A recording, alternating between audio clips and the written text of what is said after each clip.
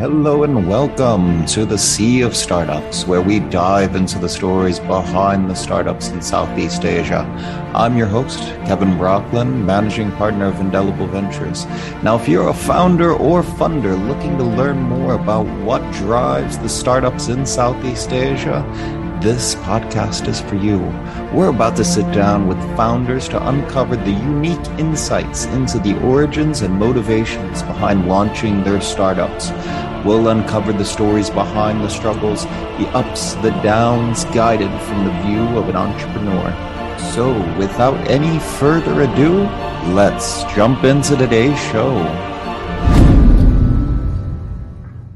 All right, my guest today is Tunku Danny Mudzaffar, the founder of microLEAP.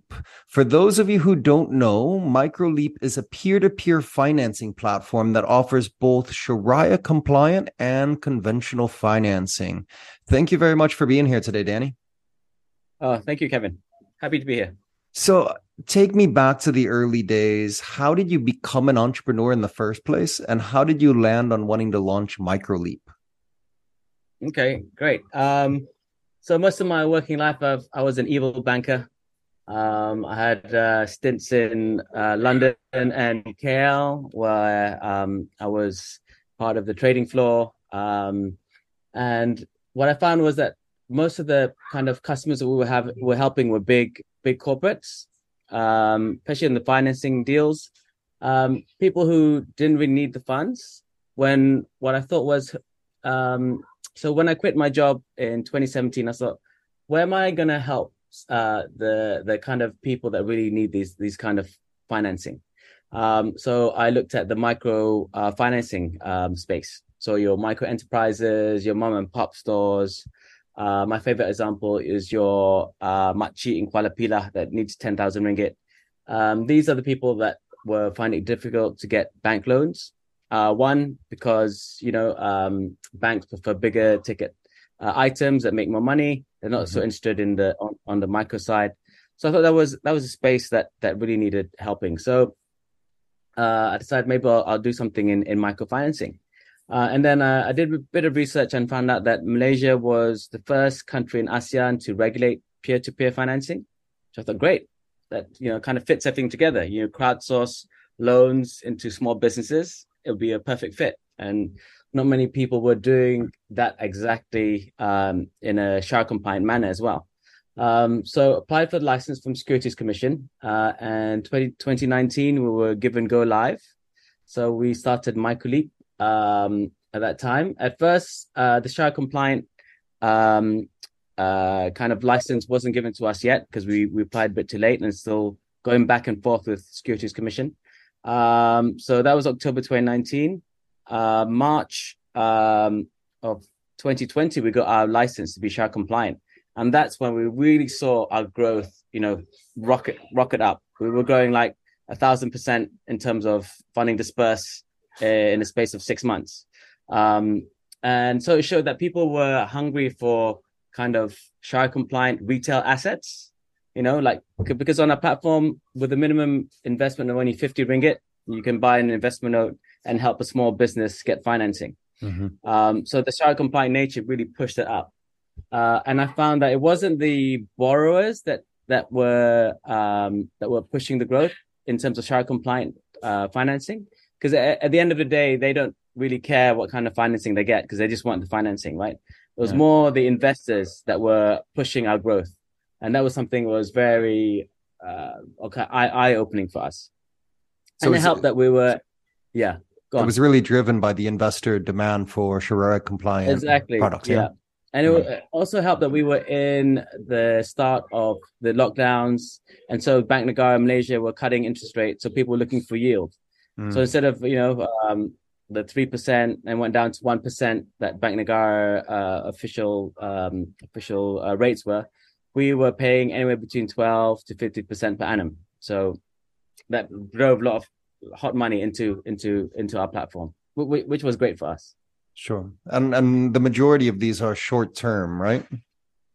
Up to 3 years. So kind of medium term. At that time, it was pure microfinancing between majority is 2 to 3 years.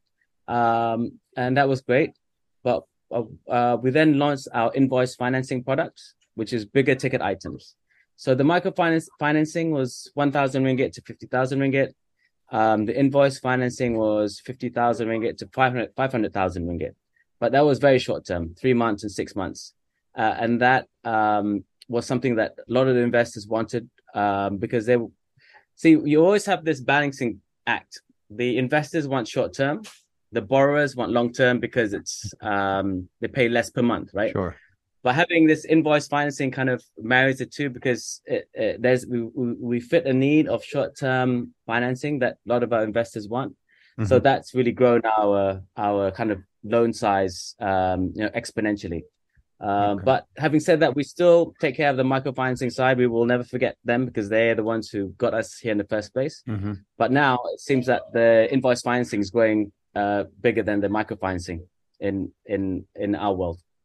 And that's more so driven again by the investor demand, more so than what the borrowers are requesting. Yeah, exactly. It's purely investor demand. So that's why we're always looking for investors, because at the end of the day, people always need money. The borrowers will always come to us, but finding that funding gap to get the investors in has always been our issue.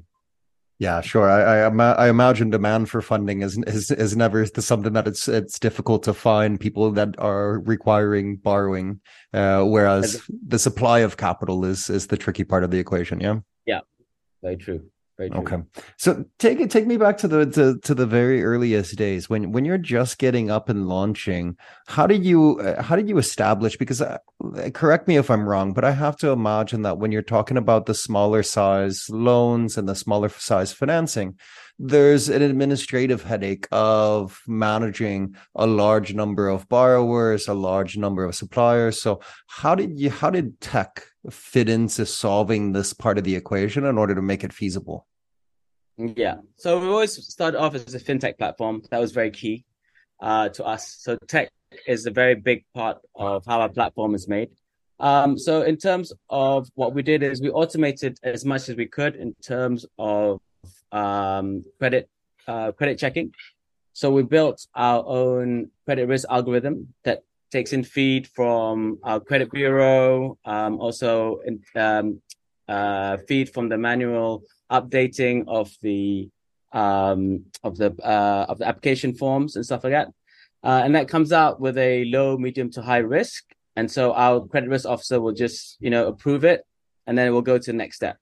So that kind of thing is automated as well, but also in terms of automated for collections. So part of the financing, you always have to collect the funds back, right? So we have automated emails, automated WhatsApp messages, and these are set at certain times before and after due date. So that helps with the collections as well. So that's already been done. So the borrower knows that they have to pay, and then if it needs a nudge from one of our operations guys, then that will be the extra nudge. Okay, and that's when it may end up taking actual manpower to do it as opposed to the automated process. Yeah. Correct. Yeah, that's right. Okay. So when you initially launched, how easy was it to get borrowers on board onto the platform? Was it just basically getting the word out that you existed, and as you know, since there's no shortage of demand, that they just basically came running and looking for funding? Yeah. So first thing was obviously we are on the Securities Commission website, so that helps to know that we are a regulated and licensed Securities Commission entity for P2P financing, which helps give it trust in the system. But to grow as well, obviously there's word of mouth, but we also use a lot of digital marketing efforts. So we had a digital marketing agency who we hired, who helped to grow our issuer database, which is the borrowers, but also our investors. So we did a lot of digital marketing through Facebook, Google paid ads, Instagram, YouTube videos, and then have boosts here and there to get at the right target market we want. We use a lot of targeted adverts, so we knew kind of the people that were perfect to get the borrowers on board. So it's funny. First, we were advertising just on the borrowers in the beginning of our Mm-hmm. journey. As soon as we had a lot more than the investors coming on, we had to switch to targeting to the investors or Sure. lenders on the platform. So now it's more the digital advertising is more on the investors or lenders on our platform. Okay. Okay. And is the digital marketing the primary lead source, or how do you actually attract the majority of the investors? Yeah, so digital marketing is one of them, but we also look at kind of tie-ups with other companies. Mm-hmm. So it's just like for us to how get to the database. So they will send a electronic digital message or to their database saying become a investor on microLEAP. You get XY kind of privileges, etc. So that kind of tie up with other companies, obviously not competitors, but someone who was in kind of a fintech kind of space who had potential database that we could try to Mm-hmm. get. So that helps as well. Okay. Okay. And so you started off building the borrower side. You had to pivot back over in order to get enough investors on board. Do you manage any sort of like matching ratio? Like when you get a borrower on board, are you trying to manage towards any sort of like fill rate of what percent of the borrowers on your platform actually end up getting filled out? Yeah, so thankfully, all our borrowers actually get filled, which is great. Mm-hmm. If we do find that they're not getting filled, what we do is they will lower the ask amount, and then we'll send an email out to all investors. This person is low the asking amount. Are you all fine, or do you want to retract your investment? Most are fine, and then eventually it gets filled. So sometimes it's a matter of they're asking too much, Mm-hmm. and people not liking the investment enough to invest or lend into that amount. But thankfully, everything has been fully funded. We don't have a kind of matching percentage that we look at. Basically, we just look and have a feel of what we think will get funded and what won't get funded. And we advise them, look, you're asking too much, let's lower the amount. And this is your risk, this is your profit rate. That's something that we come up with. They can't change it. Mm-hmm. So the profit rate or interest rate is because of our credit rating. Okay. So we go back, so this is what you're likely to get. And more or less it seems to work. Okay. How did you build out the credit rating in the first place? Because when you're talking about these types of businesses and these types of borrowers, there's not a lot of credit history oftentimes because they don't have the ability to access the traditional channels, let's say. Yeah.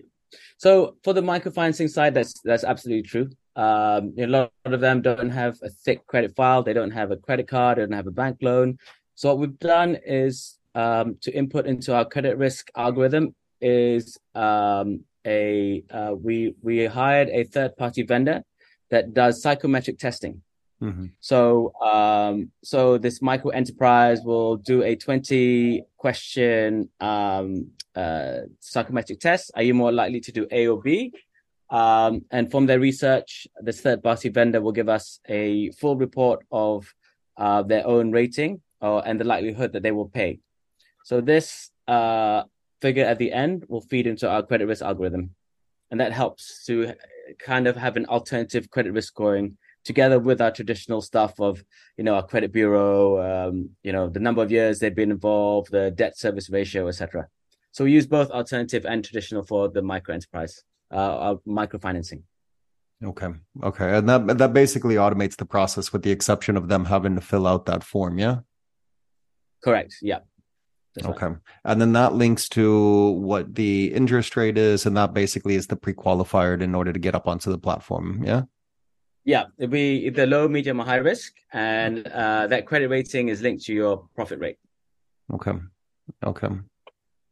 And so when you're scaling this up, at what point do you kind of move the needle back and forth, or was the borrower side just upon its own inertia, and that you don't need to market and keep onboarding, that it just kind of keeps on filling and keeps on filling now that your name's out there? Yeah. Now the problem with the borrower side is the quality of borrowers you want. So we get a lot of borrowers who come in, and unfortunately, no matter how much we want to help them, we know that they won't be able to pay us back in 6 months down the line. And it's not us. When I say us, I mean the investors, the lenders, because we're just a platform that matches, right? Sure. So now it's the quality of borrowers is our issue. The number of borrowers is fine. I mean, our rejection rate is actually now 60% rejection rate. Okay. In terms of borrowers. So that's steadily been creeping up because we're just finding the credit quality of a lot of the borrowers are just not that strong enough to be on the platform. So fortunately, we just have to just make sure the right one comes along at the 40% that comes in, which is what we are always, which is challenging for us. Okay. And is a factor in some of those credit quality as well play into the duration that they're requesting? The longer the duration, the higher the credit risk, the less it's likely to go through. If they changed it to a smaller amount on, say, 6 month to a year increments, does that affect the model? It does, yeah. So a lot of them, when they come in, especially the microfinancing side, all of them want our maximum tenor, which is 3 years. But we go back and we say, look, 3 years is too much. The investors, it's a bit risky, and the investors are not liking something that long now. We shift it down to 18 months or 2 years. And then we check the debt service ratio. If they can't afford it, then we say you have to ask for a lesser amount. And those one normally goes through. So we do go back and forth with them and seeing what exactly they can afford and what they can't. I mean, the last thing we want to do is get all our investors to lend to a company that goes bankrupt in 6 months. That doesn't look good for us. Our default rates go up, and then people won't come onto our platform. Sure. So all our default rates under Securities Commission we must show. So every single platform operator has a default rate. Ours, thankfully, is still quite low at 1.13%. The default rate for P2P financing in the market ranges from 0% all the way up to 13%. So that's quite a big range. Okay. Yeah, it's certainly on the lower end of it. At 1.13%. That's better than many banks out there, actually. Yes, exactly. Yeah. Okay, perfect. So that navigate me through the process. You initially had the conventional license. You ended up getting the Sharia license, which ended up kind of catapulting you forward. So tell me a little bit about how you ended up incrementing new products into it, and what was the decision on adding those additional services? Yeah. So the Sharia compliant part was always in the forefront of my mind. Because I thought there was only one Sharia compliant P2P financing operator in when we will go live in 2019, and they weren't doing that much. So I was like, there's a huge gap. And I mean, Malaysia is, in terms of global markets and capital markets, with number one player in Sukuk. I was like, why is there no one doing Sharia compliant except for us when we applied? So we applied, and because we were the only one that was active. We were invited on several talks with several webinars, etc. And people were seeing microLEAP as a number one Sharia compliant P2P financing operator in Malaysia.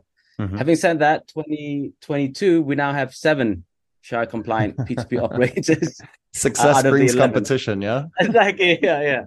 So now from 2 in 2022, 7 out of the 11 are now Sharia compliant. So everyone so Sharia compliant is being commoditized now. It's a given. So from that, you have to see that what is it that's going to make you rise above the others? Is it going to be your service, your technology? And that's what us and everyone else is now fighting for. So we always look at the gaps in the market of what we want to do. And Sharia compliant was a gap when we first started. And then when we looked at invoice financing, we were like, what is it that the investors want? They always want short-term investments. The shorter, um, all our short-term notes get filled up very, very quickly. Longer term, the 18 months, 2 years, will take several weeks longer. So we looked at the market, and everyone was doing invoice financing, especially the P2P market. Mostly is invoice financing. Not many were doing SHA compliant invoice financing, so that's something that we launched as well. Okay. So for those that may not be familiar with invoice financing or Sharia compliant invoice financing, can you just explain it to its most basic components of what that entails? Yeah. So basically, it's financing an invoice. So for example, normally when you supply something to your client, or for example, you Coca-Cola is your client and you deliver the bottles up and down the country, Coca-Cola won't pay you for 3 months, but you need that money now. So what do? You bring that invoice to a P2P financing operator such as ours or any other factoring company or invoice financing company. They will normally finance 80% of the invoice now. And then in 3 months' time, when Coca-Cola pays, the financing is done. Okay, perfect. So, this begs the question that as you're building out this additional service, how are you extending your credit model into analyzing this? Because I imagine you now have the person who has the obligation to pay your actual borrower. So you have what, 2 tiers of different due diligence that you have to go through? Yeah, exactly. So the borrower is one level. That's who requested the financing.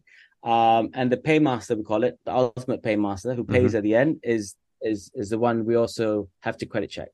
So our model for invoice financing has 2 layers: the applicant or borrower and the paymaster. So it's a bit more expensive, but that's what has to be done, especially if that ultimate paymaster is an importer in, say, South Korea, for example. Sure. So one of our most successful ones is actually they export rubber gloves to South Korea, America, to a company that has all these operations over there. So getting that credit report from South Korea and America is always very expensive, but it has to be done, and that's what we have to rebuild into our model. Okay. And so you offer the service for when the paymaster is an international client. Is that a common scenario, or is that more on the less common? It's quite common now. It depends how much work a invoice financing company wants, or a factoring company. But a lot of so we have one repeat customer that is always borrowing from us. They like the speed of our financing, which is why they for us rather than banks. Banks take 3 months. We can take 2 weeks to do it. Sure. So it's been pretty good. So yes. So those, I'd say about 80% of them are exporters, actually, for the invoice financing on our platform. Okay. I'd have to imagine if a bank is going to take 3 months, the invoice may be paid by the time you end up getting the document signed, unless they're willing to set up some sort of revolving facility, which I imagine is probably much longer of a time period. Exactly. I think it's the first credit checking take 3 months. Hopefully after that, but yeah. And so you mentioned that the typical is to do 80% of whatever that receivable, whatever that invoice is. Is that kind of ratcheted up and down depending upon what the perceived risk comes out at? Do you go lower and say, hey, I'll lend you 40% of that invoice? Or is it fixed? So it's normally fixed at 80%.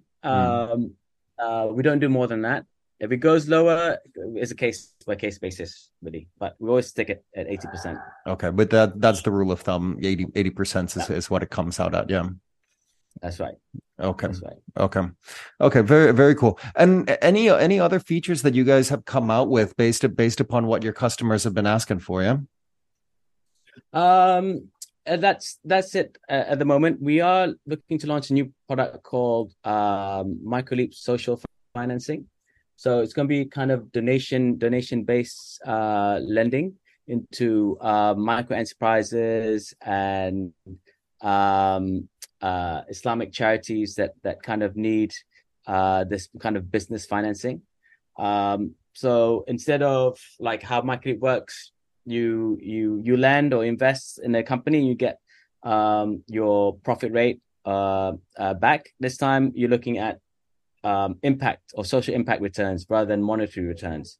So our platform will soon be looking at measuring the impact of your donation and how it helps them really grow.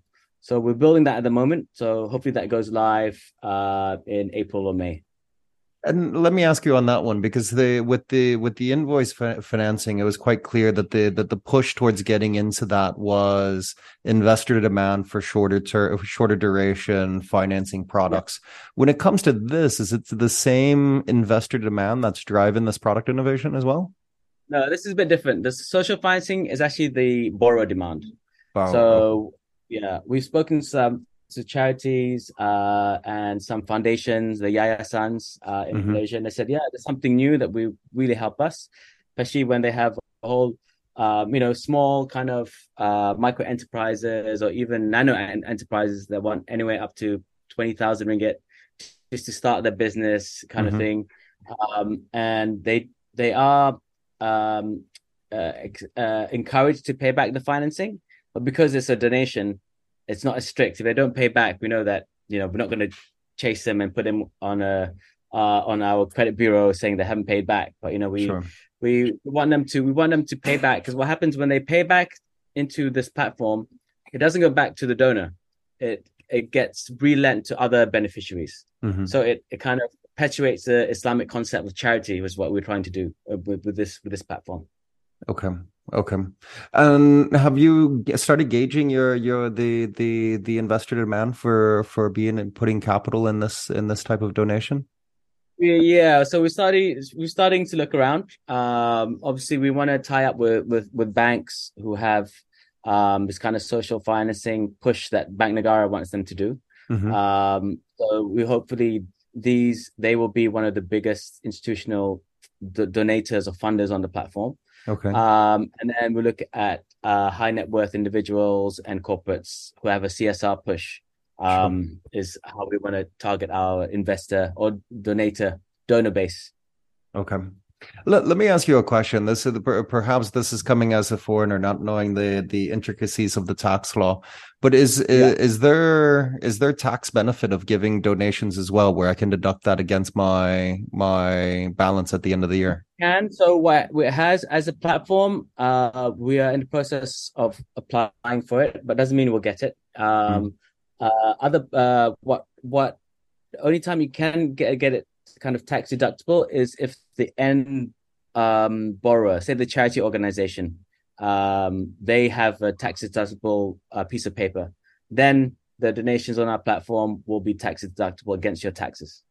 Okay, but that sounds like a bit of a challenging process to go through to actually be able to do it. Okay. Yes, exactly. Yeah. Okay. Yeah. And one other thing, if I'm not mistaken, you offer micro insurance on your platform as well. How did that come about as an offering? Yeah. So when we first started microLEAP, we didn't want to just be the ones who just gives credit or gives that loan, and that's the end of it. What we do is, one, we provide free personal accident insurance up to 50,000 ringgit. So every single microfinancing entity that gets financed through our platform gets this free personal accident insurance. And for many, it's their first actual insurance product that they've ever had. So we want to kind of push insurance to all these kind of micro enterprises and small businesses. But two, we also do training, online video training. So for every single financing, for every single microfinancing, they get video tutorials on basic debt management, bookkeeping, what is P2P. These are all online videos which they have to pass for them to get the funds. So not only so that people see us as not just a lending platform, we're increasing microinsurance, increasing financial literacy, and doing it in a Sharia compliant way. So that's kind of our ethos. Very cool. Very cool. And do you have an insurance partner that enables you to be able to offer that product? Yeah, so we looked around and we found one insurance company that could do that's kind of micro insurance. Hmm. It was hard to find. There's only one at that time, only one insurance partner that was doing it. But thankfully through them, we were able to do this at something that was affordable, that we can absorb that cost. Okay. Okay.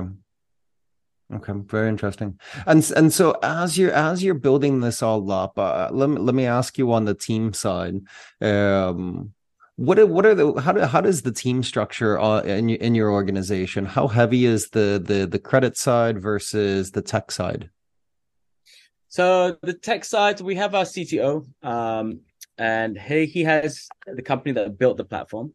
So it's not exactly in-house tech Hmm. per se, but the we do have the owner is our CTO, but it's not part of microLEAP. So whenever we do want things done, we do have to pay for it. Change Hmm. requests, etc., etc. But having him as our CTO makes it quicker. So turnaround time is quicker than it would be if we just completely outsourced it. Hmm. But won't be as quick as if it was in-house. So the techs, he has a team of 8 people under him. So Okay. on my Cleats book, it's just one person. On the ops side, we have a team of 4 who does operations, and one person does credit. Is on the credit side. Another person is on collections, and then we have our C-suite. So all in all, it's about 13 of us in terms of manpower. Okay, pretty slim team, yeah. Yeah, And slim and really leveraging on technology as much as possible. yeah, Yeah. yeah, absolutely. And within your ops team for those folks, they come from a traditional banking background, or how did you get them familiar with the space? Yeah. Majority of them comes from a kind of trustee and investment management background. Hmm.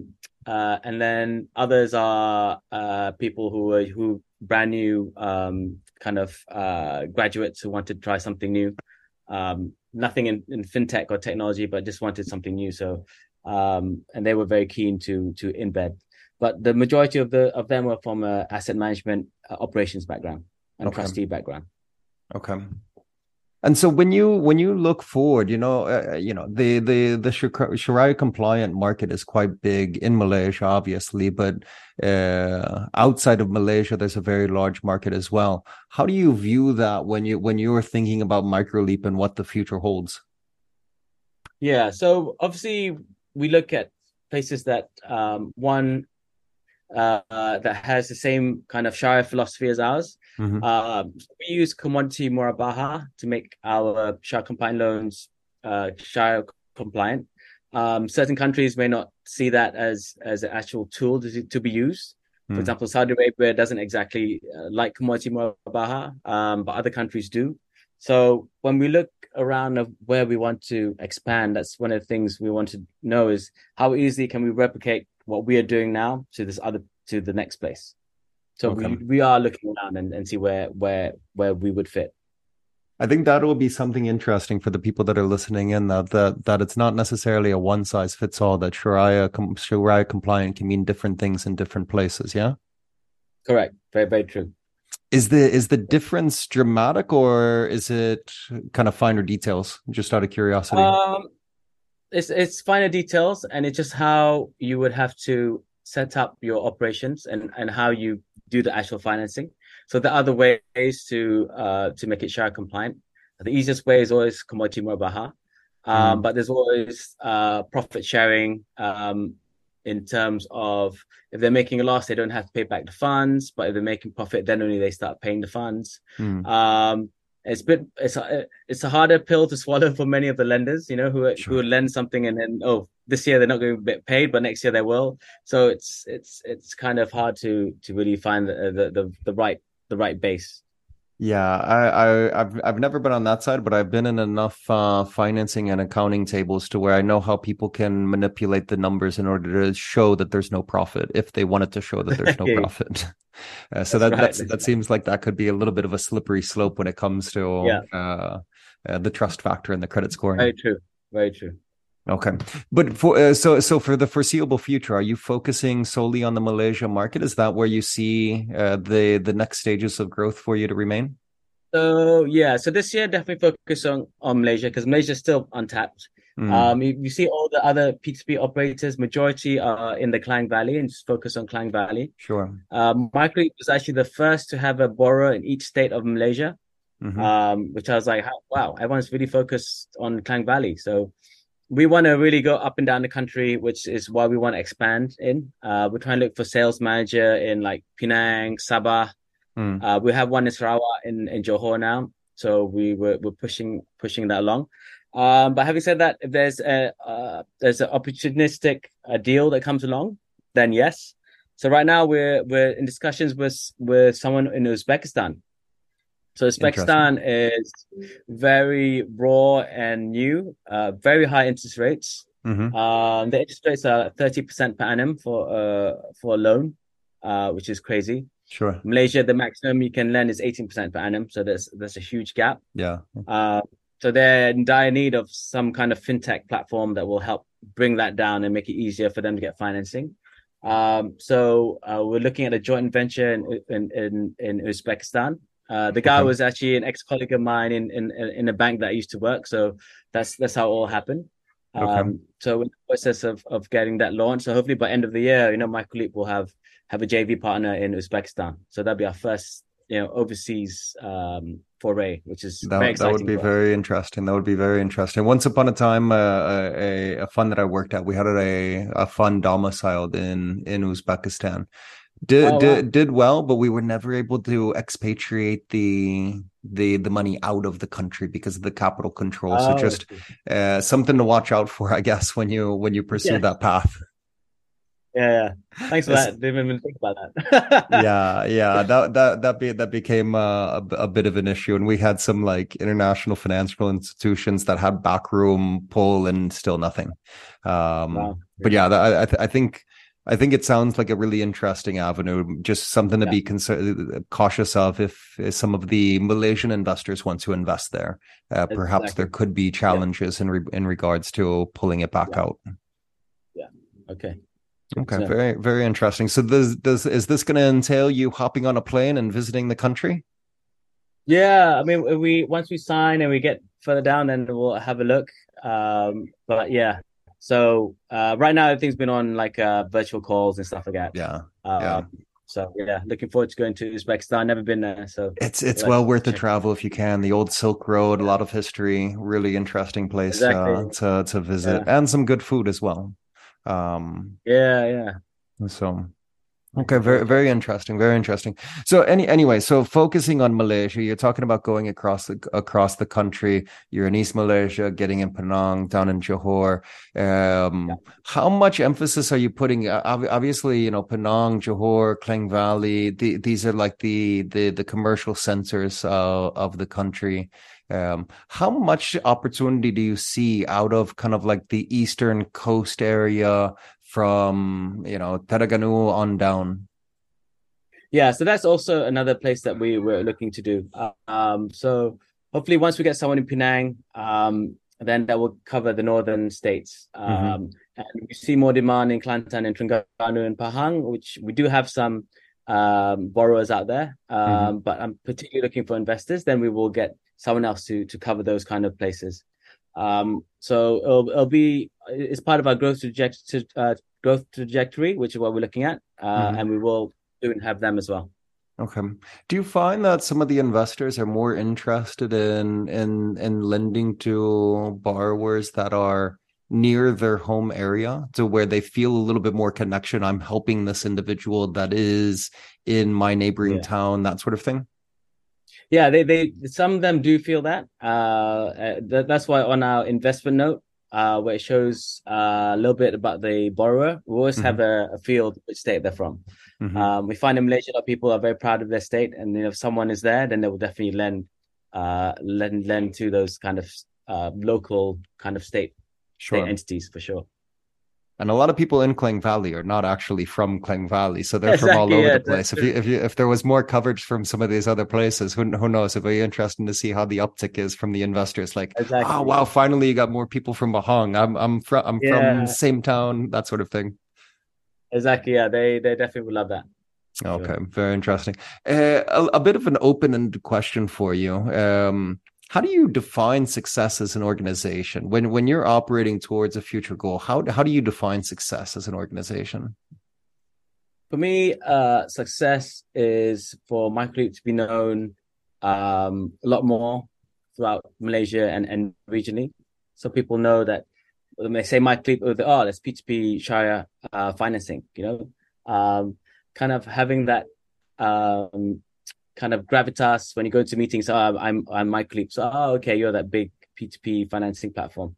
So for us, it's to have our name known that it's synonymous with our product. So microLEAP, you think Sharia compliant P2P financing. For that, it's like when you like in Malaysia, when you ask for toothpaste, you never say toothpaste. You say, do you have any Colgate?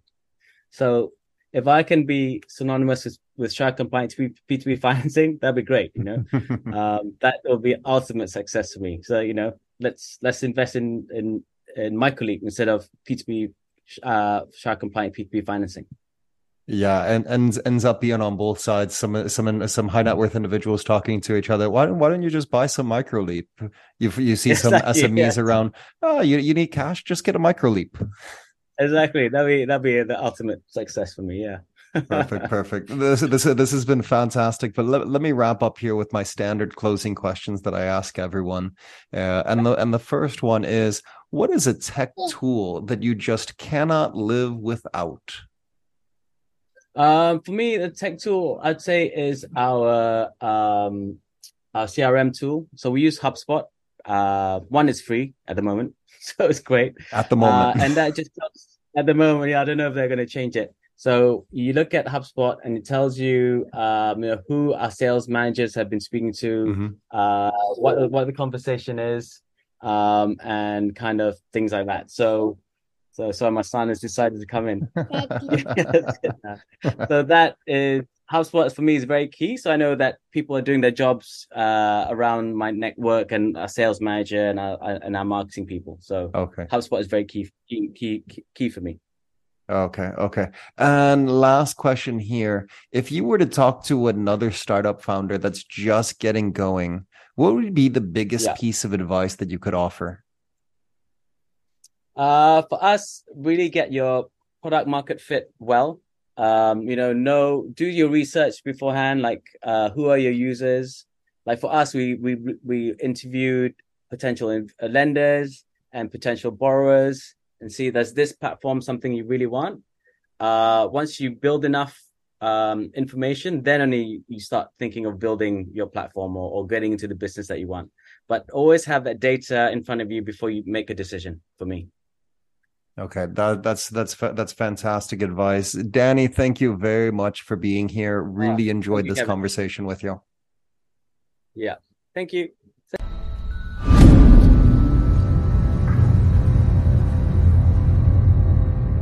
All right, that wraps it up for another fantastic episode of the Sea of Startups. If you've enjoyed this episode, please share it with a friend. Go onto iTunes or wherever you get your podcasts and leave us a review. It's the best way for us to get discovered and to have these startup stories reach a broader audience. If you have any suggestions or would like to get in touch, you can email me at kevin@indelible.vc. As always, I'm your host, Kevin Brocklin from Indelible Ventures, and this is the Sea of Startups.